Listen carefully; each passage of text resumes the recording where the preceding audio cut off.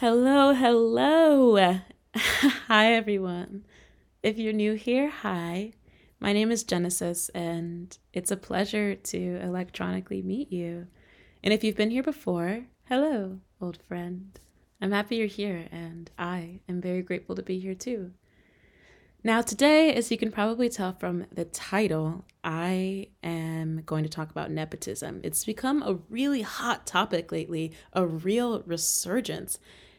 And I'm so interested by not the topic, although I am interested by the topic, which is why I'm going to talk about it today, but I'm definitely interested in why the resurgence is happening right now because there's absolutely nothing new being added to this conversation. It's the same gripes and grievances and annoyances and denials, just with a new generation of people that are able to express or not express their feelings on the issue. And what's so interesting about this conversation that's occurring or recurring, I guess, is that it's really centered around Hollywood and the entertainment industry. And that centering to me is very comedic in a very life is comedy, not like haha amusing, but like it's comedic to me because I think that Hollywood being the focus gives nepotism this mystical quality for the regular Joe Schmo who has no idea how the entertainment industry works and behaves. And I honestly don't either really understand the ins and outs and the inner workings and the innards of the entertainment industry, but nepotism being thought of contextually within this Hollywood and entertainment sphere kind of makes it just super mystical when in reality nepotism happens all of the time and is honestly one of the oldest aspects of human life that occurs when human families came into existence, like when the idea of a family, especially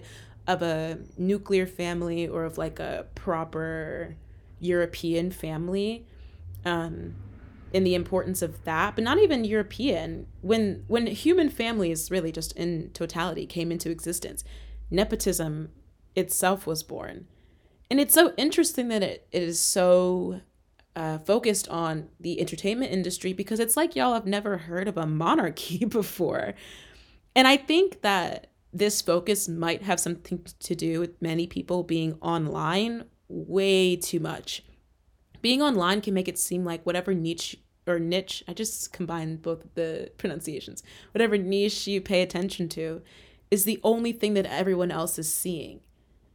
Like, not everyone is, most people, I would say, aren't outraged about Sofia Coppola or Angelica Houston. Is that how you pronounce it? Houston? Houston? I've never actually heard it pronounced, I've just seen it on screen. But the woman who plays oh my god, the Adams Family. What's her name? Starts with an M. Morticia. In the Adams Family from the 80s or the 90s, or like Jeff Bridges. Like, no one is really outraged about it outside of the internet, really. And whoever you're just now realizing has profited majorly off of their famous families in their entertainment career, that whoever, maybe you or your friends or whatever, whoever they're obsessed about, is just like really a narrow-minded approach to nepotism. And I think that if people were to actually look around and off of their phones, they would see nepotism everywhere. It's something that is so prevalent that it's kind of silly to be upset about it because that's just one more thing to be upset about. I think the conversation of nepotism, though, in most cases, the outrage specifically around the entertainment and Hollywood industry is around and is so prevalent because there's such a lack of financial transparency when it comes to that industry. In 2012, Will Smith earned $100 million in income for Men in Black 3. $100 million for one movie. In 2012, just for context, there was a global recession, and Will Smith alone earned $100 million for that one movie. Like, bitch, that's insane. $100 million for a movie? That's like incomprehensible to people to earn that much money for like a project. Direct beneficiaries, though, of that insane income include his children, who in 2012 were both dependents and who I think by no coincidence are also famous. I think that what the real issue with nepotism is um, that a lot of people have when it comes to Hollywood is that it can be incredibly financially lucrative, can be incredibly financially lucrative. In some cases, it's the complete opposite. But for the people that we hear a lot about in the news, well, in the entertainment news, not like the political news, although that too, but a lot of the people that we hear about in the entertainment news are the people who are very financially stable, or they seem that way because they're buying $27 million houses. And then when that person has children, and when those children become famous in that same industry, whatever aspect of the entertainment industry that they choose to get into, or even just like business, the money just stays in the family. Like social mobility can't really exist, it's all just recycled. So when Francis Ford Coppola's daughter fills in at the last moment for a part in The Godfather 3, the money that she gets from that paycheck just gets recycled back into the same famous community. Even Will Smith's son was in a movie with him at the age of like 3. Even Beyonce's daughter won a Grammy at what, 6? Like, that's insane. The money just keeps getting recycled back into the same community. And it feels like the outrage is being oddly directed at those children for being the recipients of that money, but really it's outrage at a system that allows people to get paid hundreds of millions of dollars for a single film, or a single like producer's credit or actor's credit, when there's so many people in the world, especially during global recessions, that aren't given the opportunity to make that kind of money for really, really hard work that might even be harder than just like acting in a film. But like I said, there are so many iterations of nepotism worldwide that focusing the attention and just calling like the people in Hollywood Nepo babies is sort of, I think, eclipsing the fact that there's so many quote unquote Nepo babies. But what we're really getting at is like trust fund babies, I think is more the term that we should be using in that place. Because that's what the real issue is, I think. I think the real issue is in this lack of financial transparency.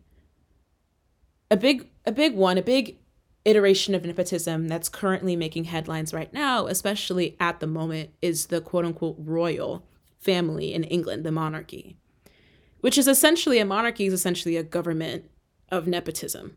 Like, why in our right minds would we think that being the child of a famous, rich, and lauded leader of a government means that that child is inherently qualified to run said government when their parent dies or passes the torch? And I'm going to tell you that it's not genetics.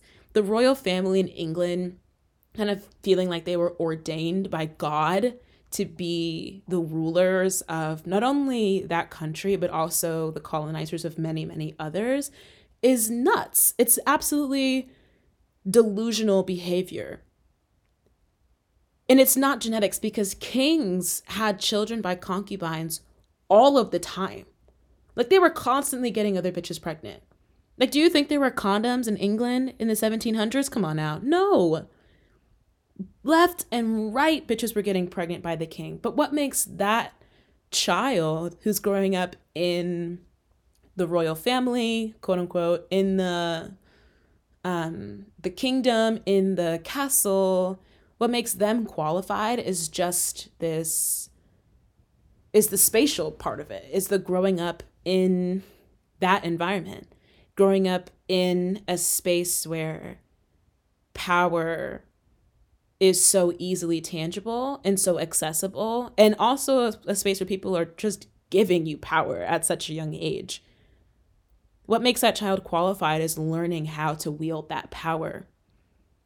They learn that there's things to do, there's things not to do. There's things that have negative consequences to the power, things that have positive consequences to the power, things that get you praised, things that get you exiled. There's things you can do in secret, there's people you can trust. And of course, having the family's finances, aka everyone else's tax money, to back up nearly everything you do, from going to the best school, to your lodging, to the gas that runs the car that gets you to and fro. That emboldens someone with a certain power to be able to execute whatever orders they desire, whatever orders they see fit, because they know that people are going to listen to them because of their financial status, or because of the power that they feel that they have inherently, and because of the environment that they grow up in. And the envy that comes from that isn't mainly from someone wishing that they had the familial duties that a king or a prince might have, or that a queen or a princess or whatever. I don't think people envy the duty. At least I don't think that's where the bulk of the envy comes from. I'm sure a part of the envy comes from like having something to do all the time, like never having to worry about boredom, I guess, or never having to worry about like losing a job. At least you hope. I think the envy comes from everyone else's knowledge that there is such a scarcity about, when everyone else is left to fight for the crumbs of the cake that the monarchy holds. One thing I noticed a lot when I was in college was that a lot of kids would say that they were poor. Well, by kids, I mean like my fellow classmates. A lot of them would say that they were poor when they just weren't. And when I was growing up, the word poor was very much not a word you wanted to claim for yourself. Like that, it wasn't even something that like being poor, you wanted to say that you were poor. Because it just wasn't a title that, one person, one family, whatever, they didn't want to claim that. They didn't want to be that. I went to a private school in Seattle on scholarship. That was the college that I went to.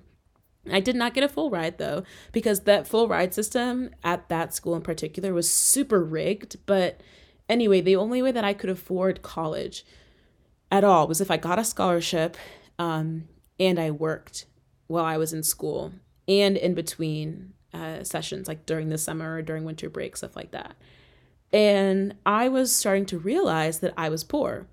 And it wasn't like I didn't know that, but I think that seeing how other people live, like other friends live, and then looking at myself and saying, okay, there's definitely a financial disparity here that makes it really hard for me to join whatever excursion you all are going on, because like I just cannot afford to go out to eat. I can't afford to go to plays or shows or like go abroad or whatever you all are doing. Like I just can't afford to do that. And so I realized like I can't even really afford to get groceries sometimes. Like I might actually be poor. I need to conduct myself as such. And I wasn't as poor in college as I would eventually become, but I was poor nonetheless. And at first, it genuinely offended me when people would say that they were poor, when they just meant that they were not wealthy or that they were not as rich as their parents were. And after the first year, I stopped letting it offend me, but I did what I had to do. I worked, I went to school, and I spent a good chunk of my money, the stuff that I wasn't using for rent, on drugs, really, to alleviate the pain and the trauma of like poverty, especially like long poverty. And it really impacted my mental health. And I think that this knowledge of like financial scarcity and of, I mean, just scarcity in general, food scarcity and power scarcity and help, that lack of help, and eventually in the US, kind of a lack of community, really contributes to a lot of mental health shit that happens, especially in the United States. To me, it's very clear looking back how much financial trauma impacted bipolar disorder. Like me having bipolar, it really impacted me. I felt like I couldn't complain to friends, or not even complain. I felt like I couldn't tell friends about it because they were also like, "Oh, I'm poor too," and it was like, okay, if you're poor, I'm like, I don't even know, like we're not even on the same level of poor. If you were also poor, I think at that point in my life, I was making, let me think, I was making like 40, between $30 and $40 a day, which comes out to about $1,200 a month, on a good month. And I was also going to school, and I think my rent at the time was like 930 something a month. And that's not including like my other bills and feeding myself and feeling like a human being in the world that doesn't just like work and go to school, but also like trying to have a semblance of a social life, and also like keeping up my addictions that I didn't always feel like I was just so sad and so sequestered and so depressed. And the closest thing that I could bond with some friends, there was one friend that I could really just like cry, and she was like, "Yeah, that fucking sucks." And that's kind of the best that someone can do, especially if they can't like financially help out, and especially if like one is too proud to ask for financial help, which I totally understand that. It's hard to be able to complain about financial trauma because to an extent everyone is feeling it. And it came to a point where like friends at the time were like, "Oh, do you want to take my antidepressants?" And I was like, "No, antidepressants don't cure financial suffering." They just don't. Um, and I would take jobs that would impact my mental health so severely. It is still hard for me to take jobs where I'm just a body on a line doing whatever someone else needs me to do. I've been told, like in certain jobs, when I ask questions, they're like, "I'm not paying you to think, I'm paying you to do. So don't ask questions, don't use your brain, just do what I'm telling you to do." And in some cases, that would end up in us having to do the whole thing over again, or having to make the whole thing over again, or whatever it was. And it really hurt so badly to be treated like just a body personally. I know that for some people that I've known and that I've met that feel really empowered by just being a body, by like not being asked to think, and not being asked to like perform mental tasks, but just being asked to like just perform what their body can do. And like it really just depends on the person. But for me, it was really hard it is still sometimes really hard to only use my body rather than like being valued for the really unique nature of my brain. But also, I feel like there's another side to nepotism that is really interesting, where people who are the receivers of nepotism also, they're not always benefiting from that. There's a little thing called a family business, which some of y'all might have heard of, but family businesses are predicated on nepotism. Now, we have some family businesses like Walmart, which is owned by the Walton siblings, which is a $1 billion+ corporation. And then there's family businesses that are local businesses, like the local taqueria on my block. I guess it's not my block, but it's the street over. That is also a family business. Nepotism isn't just a rich upper class or like 1% kind of arrangement. Poor people also partake in nepotism as well because it keeps money within the family, or at least it tries to. Like that's why people name their businesses Solomon and Sons Moving Company. Because if the dad starts a business, or if the mom or grandfather starts a business, they can pass it on to their children and their grandchildren, which means that their grandchildren might have a job and might not have to worry about traversing the job market. And that just giving of a job might save their grandchildren some trauma and pain, which eventually might save their lives, and it'll save them some time. Even if the business that they're passing down doesn't make $1 billion a year, we want, or at least me, I think that if we have kids, we are obligated to want our children to do better and to be better than us. And the grandparent or the parent might have enough agency or enough like belief and hope in themselves to start a family business, and not because they're even really in love with the industry they decided to go into, but because they might know the job market is going to get more and more competitive. And if they raise their children in that trade, whether it's understanding construction or electrical wiring or plumbing or underwater welding, that having that niche, having that trade really helps people feel important, and it helps people feel like they matter in this society. And then maybe their children won't have to spend so much time floundering about trying to figure out what they're going to do. It really is for human posterity that nepotism exists in some cases. And I understand that. Personally, I hope that I make enough money where my children don't have to suffer the exact same financial trauma that I have suffered for a while, and that my family before me has suffered for a while. I hope that I can break that generational poverty and that working class scarcity mindset that lots of Black, Afro, Indigenous, and Indigenous families have, that my family has. Like, my God, if my children have to survive under global capitalism, I pray they don't have to survive it in poverty. That's just like, that's the prayer that I think lots of people pray for their children, or at least like better parents, might pray for their children.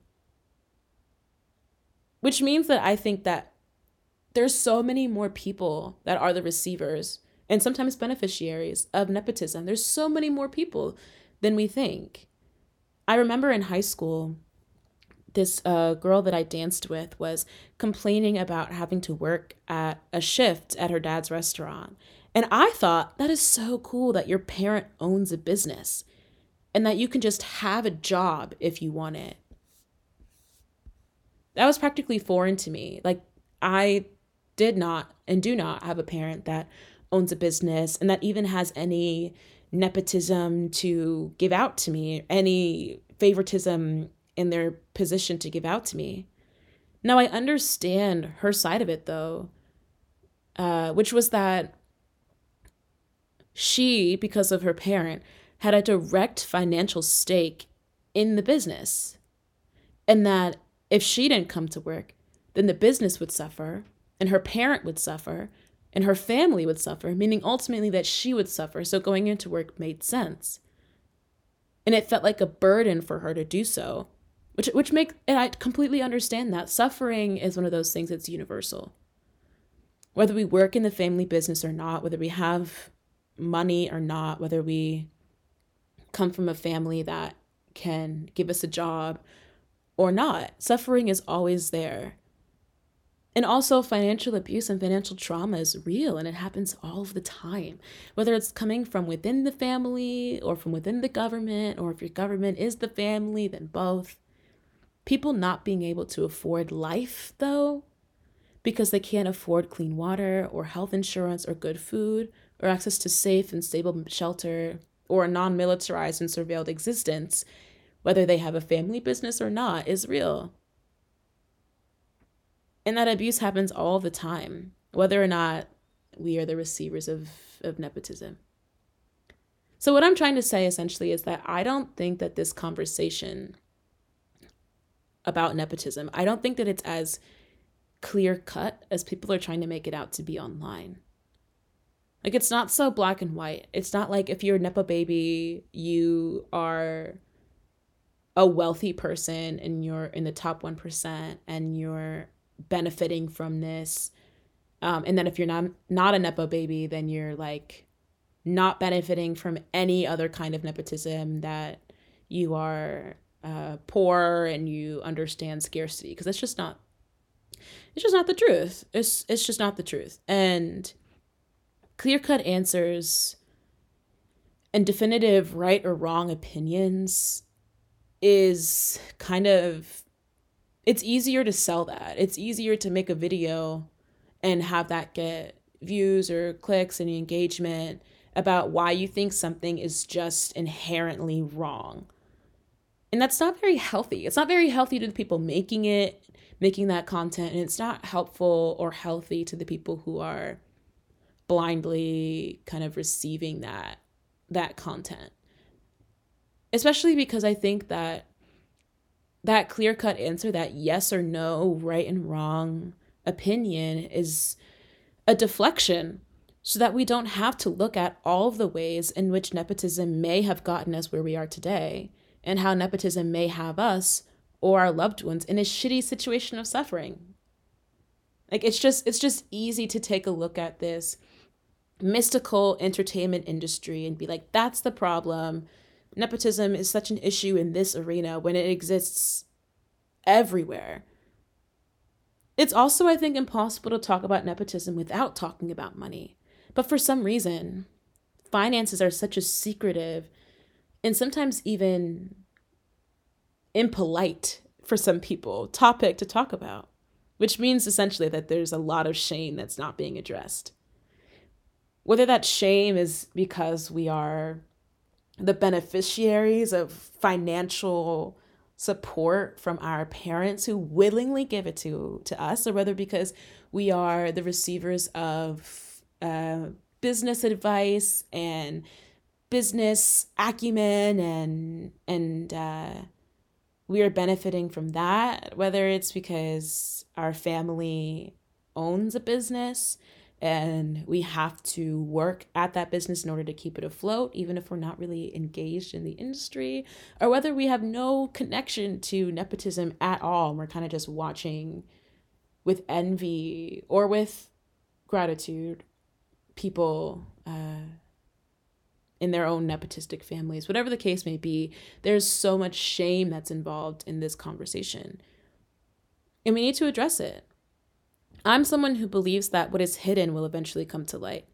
And I'm perfectly okay with that not happening in my lifetime. But I do think that it's important that we start having honest and open conversations about money, about our shame around it, about our necessity of it.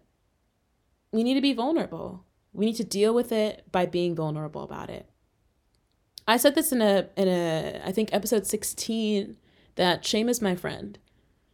And shame is my friend because it does what many, many friends, if we want to call them that, won't do, which is alert you to your shit.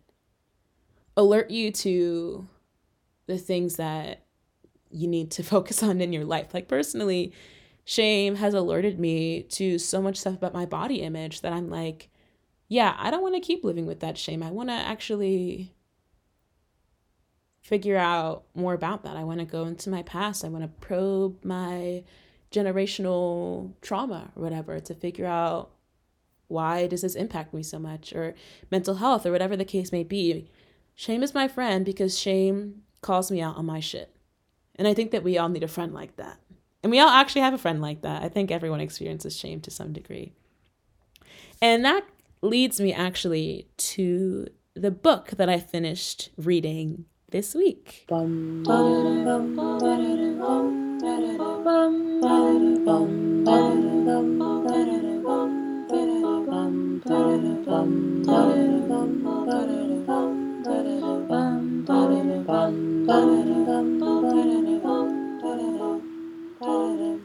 The Seven Husbands of Evelyn Hugo by Taylor Jenkins Reid. My official review is, it wasn't bad enough to make me stop reading it, but it wasn't good enough that I couldn't put it down. This is sort of a tangent, but I used to really look up to the writers who had that New York Times or whatever reputable journal's bestseller seal of approval. Not that I would only read their books. Actually, it's more the opposite. I probably haven't read many bestsellers in my life thus far because I felt like, oh, that's a really big title. I don't know if I can read that. I've been reading at a pretty high level since I was a very young kid, but I still was very intimidated by that seal of approval. But now I've started to kind of crack into the bestsellers, that kind of tier of fiction. And I gotta say, I wasn't really missing out at all. It doesn't mean that the book is better. It took me a while to come to that conclusion, I guess. But I've read a lot of really shitty books that are on the New York Times bestseller list, and I realized that it has nothing to do with the book being good. But reading those books has gotten me thinking about mid-century nepotism, especially The Seven Husbands of Evelyn Hugo. It's kind of about mid-century nepotism, or at least like creating the financial wealth to be a part of that tier where our children can benefit from that nepotism. Now, Evelyn Hugo, the titular character, really is so interesting. And I think it's too bad that the plot, is really focused around her husband and wife. It's also a little gay, which is lovely. Um, but I I wish that the book was just Evelyn from the first person. Because I can only imagine her mental state. I can only imagine her thoughts as she's going through all of this. And to me, it was just like there was just too much going on. Cutting out all this shit about the biographer, whose like name I can't even really remember. Cutting out all that shit like just would have made it so much better. Like just reworking the whole thing.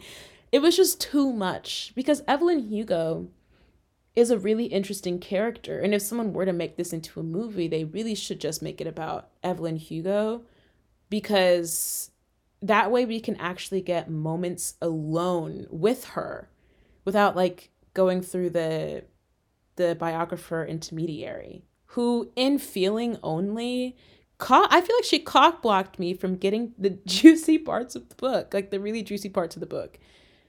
It felt like reading this other book, Funny You Should Ask, which also wasn't very good, but it had that same kind of style.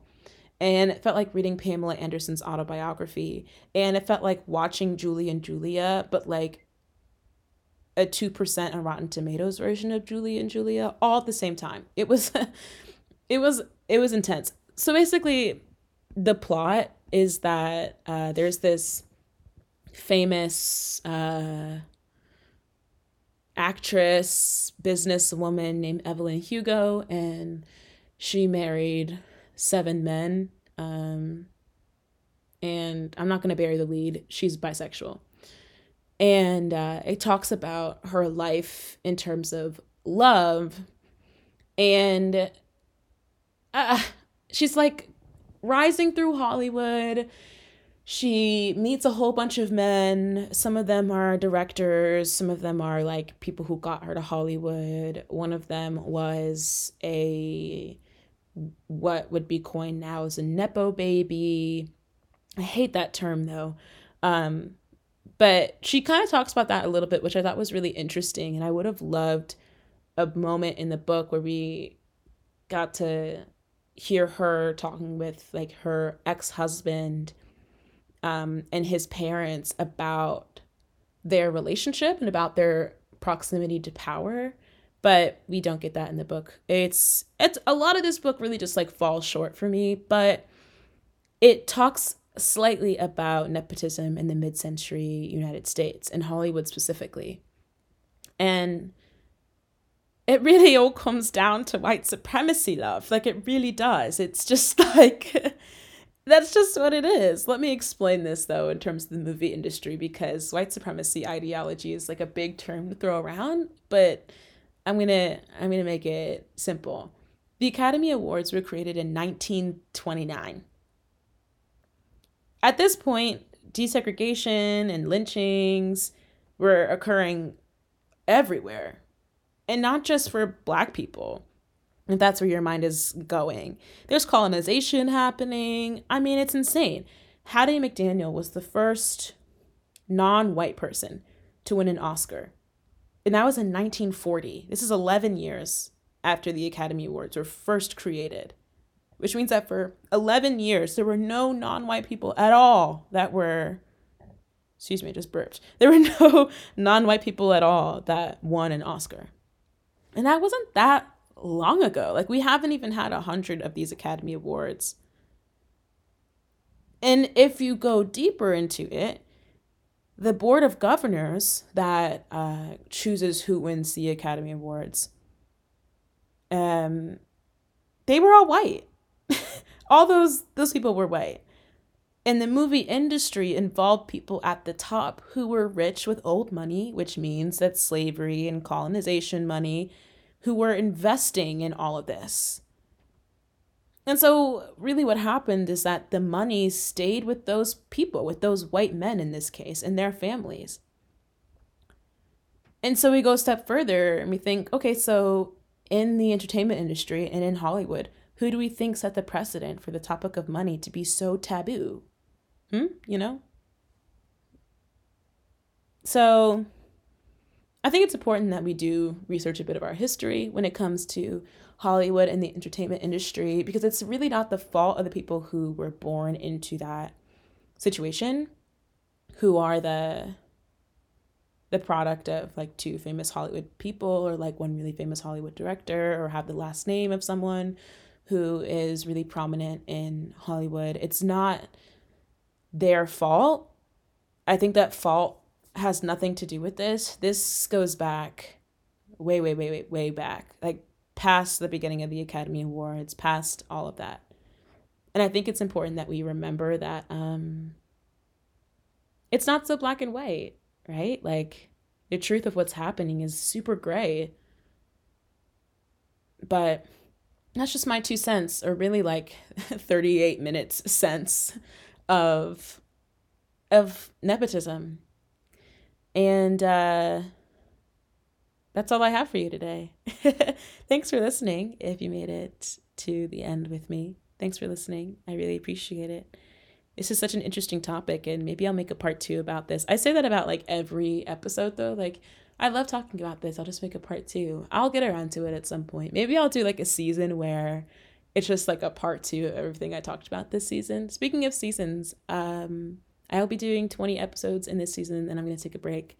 I've got 2 more left. Thank you to everyone who has listened so far and that has stuck around.